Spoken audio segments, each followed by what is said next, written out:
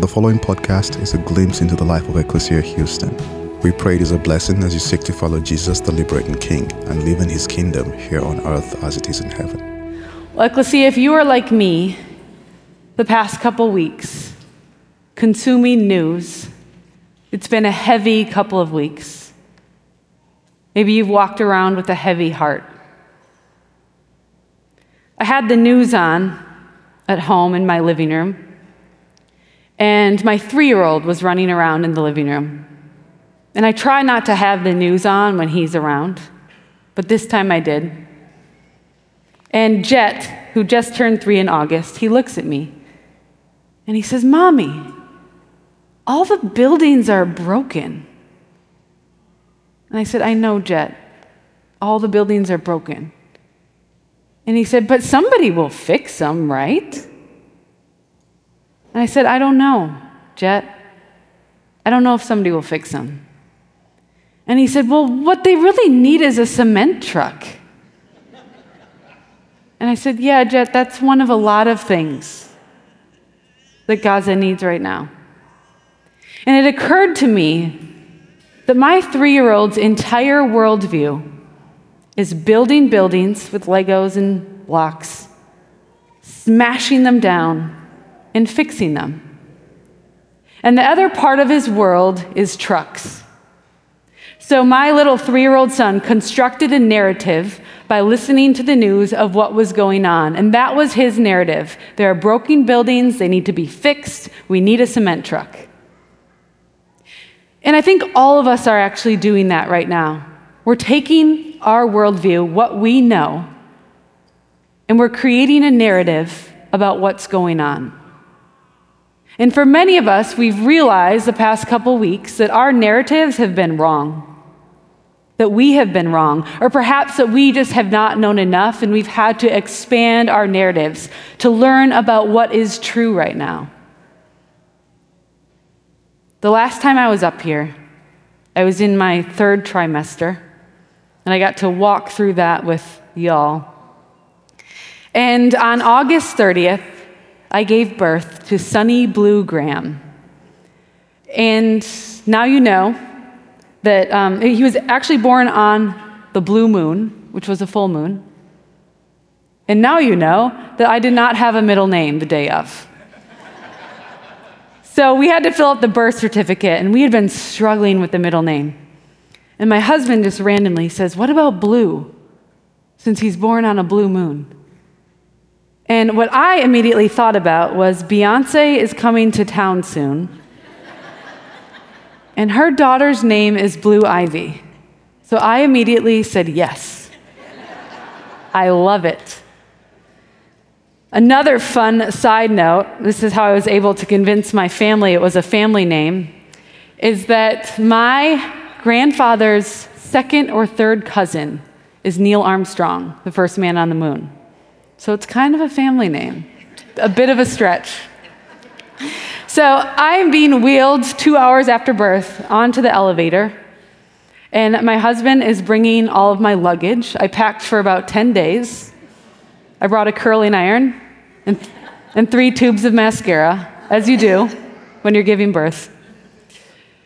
And we're on this elevator with all my luggage. I'm acknowledging that it's ridiculous, but I have this 2-hour-old baby in my hands, and nothing else seems to matter. And his body is warm, and his head is fuzzy. His back is all hairy. He's sleeping, and I feel like the luckiest person on the planet. And I'm in this elevator, and the elevator doors open, and a man on a stretcher, hooked up to oxygen, probably in his late 90s, is rushed onto the elevator as me and this newborn are wheeled out. And in that moment, I was reminded of the preciousness that is life, that as new life is coming in, old life is on its way out. And it felt so beautiful and cruel. And I wondered, is that man's family on their way to the hospital now? Do they know what's going on? Does he have family? Will there be anyone there tonight if he doesn't make it? And as I looked at my newborn baby, I said to my husband, that day is going to come for him too. And if my prayers are answered, I won't be there. He will outlive me. And who's going to be at his bedside? And I started to cry, and my husband said, Ericka, all that happened was an elevator door opened.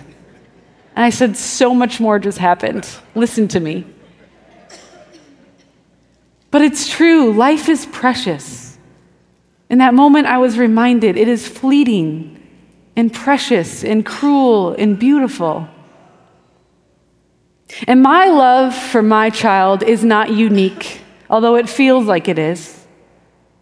There are mothers and fathers and aunts and uncles around the world that love their own as much as I love mine. And in times of war, we seem to act as though that's not true. We act as though our love for our family is somehow more unique. The Sermon on the Mount, and more specifically, the Beatitudes, which is the series that we're in right now, it speaks to this reality that all life is precious in a beautiful way. One of my favorite memories of hearing this sermon was in northern Israel with Ecclesia. We traveled to Israel and also to the West Bank to meet with Israelis and Palestinians. Some of y'all were on that trip with me here today. And I asked our photographer, Kirby, for 2 photos for the moment where Pastor Chris stood on the mountain of Beatitude, which is exactly where Jesus was said to have delivered this sermon.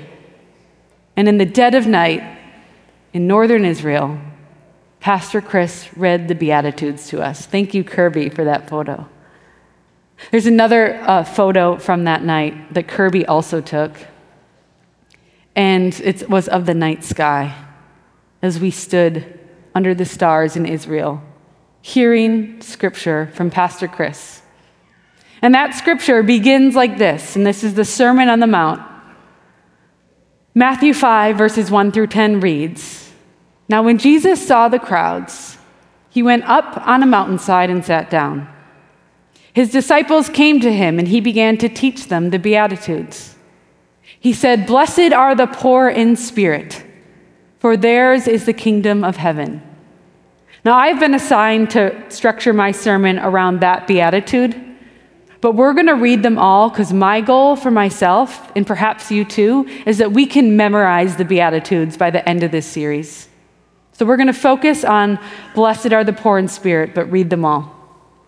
Jesus continues, Blessed are those who mourn, for they will be comforted. Blessed are the meek, for they will inherit the earth. Blessed are those who hunger and thirst for righteousness, for they will be filled. Blessed are the merciful, for they will be shown mercy. Blessed are the pure in heart, for they will see God. Blessed are the peacemakers, for they will be called children of God. And blessed are those who are persecuted because of righteousness, for theirs is the kingdom of heaven. Now, when I think of this word blessed, or even the word blessed, I think it's often misused today. When I use the word blessed, it's often because I got something that I want or need or something that others want, and we call that blessed. But in this sermon, Jesus calls the exact opposite blessed. He says, Blessed are the meek, the hungry, the mourning. Blessed are not the rich in spirit, but the poor in spirit. We don't use the word blessed in that way. In fact, when I was teaching high school, and I've actually told this story before in a sermon, so I apologize if this is a repeat for you, but it was the perfect story for this scripture. When I was teaching high school, my husband was playing football for the Houston Texans. And it was such a fun year because after a game, I would come into the classroom and my class would celebrate with me. Sometimes they'd be excited about a touchdown that he had. Other times, a student, we'll call him Christopher. He'd say, Miss Graham, he should have caught that. I'd say, Christopher, sit down. It was so fun, and one of my favorite memories of that season in my life was my husband was supposed to get a second contract, and that could have been with the Houston Texans or another team. And if it was with another team, that meant that I probably wouldn't finish out the year at that school. And I'll never forget the day we found out that we were going to be staying in Houston, and to me that meant staying in that classroom. And I came in to the classroom and celebrated with my students that I got to stay in Houston. And they were adorably excited for me. In fact, a student, the same student, we'll call him Christopher, he said, Miss Graham, are you going to buy a Maserati? I said, Christopher, sit down. But I'll never forget that day, one of my students, we'll call her Maria, she came up to me and she said, Miss Graham, congratulations. And what you need to know about Maria is Maria had a really hard life. She did not have health insurance. She had obstacles at the age of 14 that I could never even imagine. And she said, Miss Graham, congratulations. God must really love you. And I remember not knowing what to say because my fear was that she thought we had a God that somehow rewarded me because he loved me and didn't reward her. And I think that's how the word blessed gets weaponized in our culture today. We think that if we are blessed, that we earned it. I didn't earn this. I happened to date a college tight end before Taylor Swift made that cool. I happened to date a college tight end that went into the NFL, and I did nothing to earn that. And she looked at me like God loved me, and I worried what that meant, and I worried what she believed about herself and others. And I knew in my heart, God does not love me more. In fact, in the Sermon on the Mount and the Beatitudes, Jesus said, blessed are the poor in spirit, not the rich in spirit. He specifically sides with those on the margins. That's why this sermon is powerful and true. Dallas Willard, in his book, Divine Conspiracy, he talks about how this sermon does not read, blessed are those who mourn, or blessed are those poor in spirit because they are poor in spirit. It just says, blessed are those poor in spirit. And I think that's important because this word blessed is not an if-then. If you are poor in spirit, then you are blessed. It simply says, blessed are those poor in spirit. And it's a reminder that the Beatitudes are not prescriptive. They're not telling us that we have to be poor in spirit and mourning and meek and persecuted. They're not telling us to do those things. But what they do say is if that is you, Jesus sees you and he calls you blessed and declares that you too have access to the kingdom of heaven, perhaps even especially you. You know, the Gospel of Luke makes this beatitude really clear. The Gospel of Luke reads, blessed are the poor, period. And there's not much debate about what poor means. But the Beatitudes read, blessed are those poor in spirit, which opens up some debate. Pastor Sean wrote in an email to me this week, he said, poor in spirit does not mean weak in faith. It is closer to the one who has been humbled by life.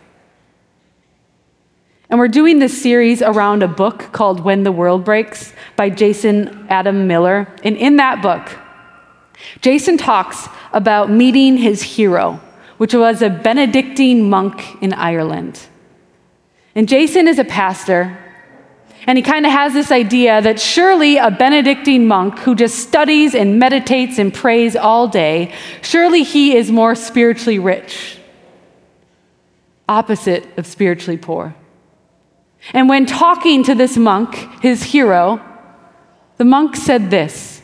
He said, "Jason, I didn't become a monk because I'm so spiritual. I became a monk because I realized that while my soul longs to pray, I'm very bad at it. And I don't know how to pray without a community." In this moment, Jason is assuming this monk is spiritually rich or somehow has more access to God, and he replies, "I'm a monk because I'm a horrible prayer." And it's this paradox that is the Beatitudes that Pastor Christabel talks about, two truths being true at once. It's this paradox that says, I'm a monk because I'm horrible at prayer. That is how God has blessed me. It's often in the weakness that we find a blessedness, though it's hard to observe when we're in that reality. My friend Elizabeth is an advocate for mental health and OCD. She started something called the Peace of Mind Foundation, and she herself has struggled with OCD her whole life.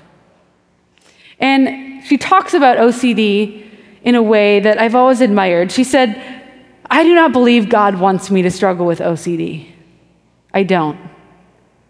But I have found purpose in my pain." And I think that's what the Beatitudes do. They say, I don't want you to be poor. I don't want you to be meek or persecuted. But you are, and you are still blessed in that. Perhaps even more so because the kingdom of God is near. In those instances, even more. Recovery communities know this paradox well. I myself am a 12-stepper. I've talked in older sermons about an addiction to a prescription medication. And Richard Rohr says this about those in recovery programs, and really for all of us. He says, we suffer to get well. We surrender to win. We die to live. We give it away to keep it. This counterintuitive wisdom will forever be resisted as true. It will be denied and avoided until it is forced upon us by some reality over which we are powerless. And if we are honest, we are all powerless to the presence of full reality. I love this quote because it speaks to the paradox that is the Beatitudes, finding blessedness in pain. And Richard Rohr says, we suffer to get well. We don't hold those two together, but the Bible does, and Jesus especially does. You know, the Good Samaritan is a story about a man who travels from Jerusalem to Jericho, and on that path, he gets slaughtered and nearly beaten to death. And 3 people pass this man. One is a priest who society might consider spiritually rich, and the priest walks on by. He does not help the man, perhaps because he had religious things to do. The next person that passes him by is a Levite who would be considered to have deacon status in that community, also considered spiritually rich. And he walks on by without helping the man. And finally, it's a great ringtone, actually. Finally comes the Samaritan. And the Samaritan, what you need to know, we call it the Good Samaritan, so we know the end of this story. But in that time, Samaritans were despised. And the Samaritan, Jesus, purposely makes the hero of the story. In fact, we call this story the Good Samaritan, and that would have been a paradox or oxymoron in itself, because in Jewish communities, Samaritans were not considered good. And Jesus said not only were they good, but they were blessed in this story. If he were telling these stories today to us, he'd probably say that boss you can't stand is the Good Samaritan. If he was telling it to Israelis today, he might say, the good Palestinian. This story challenges us to whoever we define as a other, Jesus calls them not only good, but blessed in the Beatitudes. So I'm going to end this sermon today with some Beatitudes that I wrote for today. And this is inspired by Nadia Bolz-Weber, a Lutheran preacher who once wrote her own Beatitudes, and I got this inspiration from her. And I would challenge you as a creative writing prompt, if you're one of those types of people, take 5 minutes and write your own Beatitudes today. It took me about 5 minutes, and I think it's a way to remember that while this is an ancient sermon and an ancient text, this truth is also alive right here today. Blessed are the teachers with less funding this year, trading a shower for dry shampoo so that they can show up early to help Johnny with the quadratic formula. Blessed is the construction worker, building in 100-degree heat with sweat on their brow and an empty Gatorade bottle by their work boot. Blessed are the terrified in Gaza and the traumatized in Israel. Blessed is the parent at home with spit up on their shoulder and baby shark repeating on the Alexa as they shoot cherry Tylenol and grape ibuprofen into a tiny sick mouth every 4 to 6 hours. Blessed is the trans woman, the DACA student, the bulimic, the family crossing the border, the soccer star, the addicted, the Harvard graduate, and the high school dropout. For theirs is the kingdom of heaven. And so it is true for us too, Ecclesia. The kingdom of heaven is ours, even when, especially when, we don't feel like it is true. Thank you for listening to our podcast. If you would like more information, please visit our website at www.ecclesiahouston.org.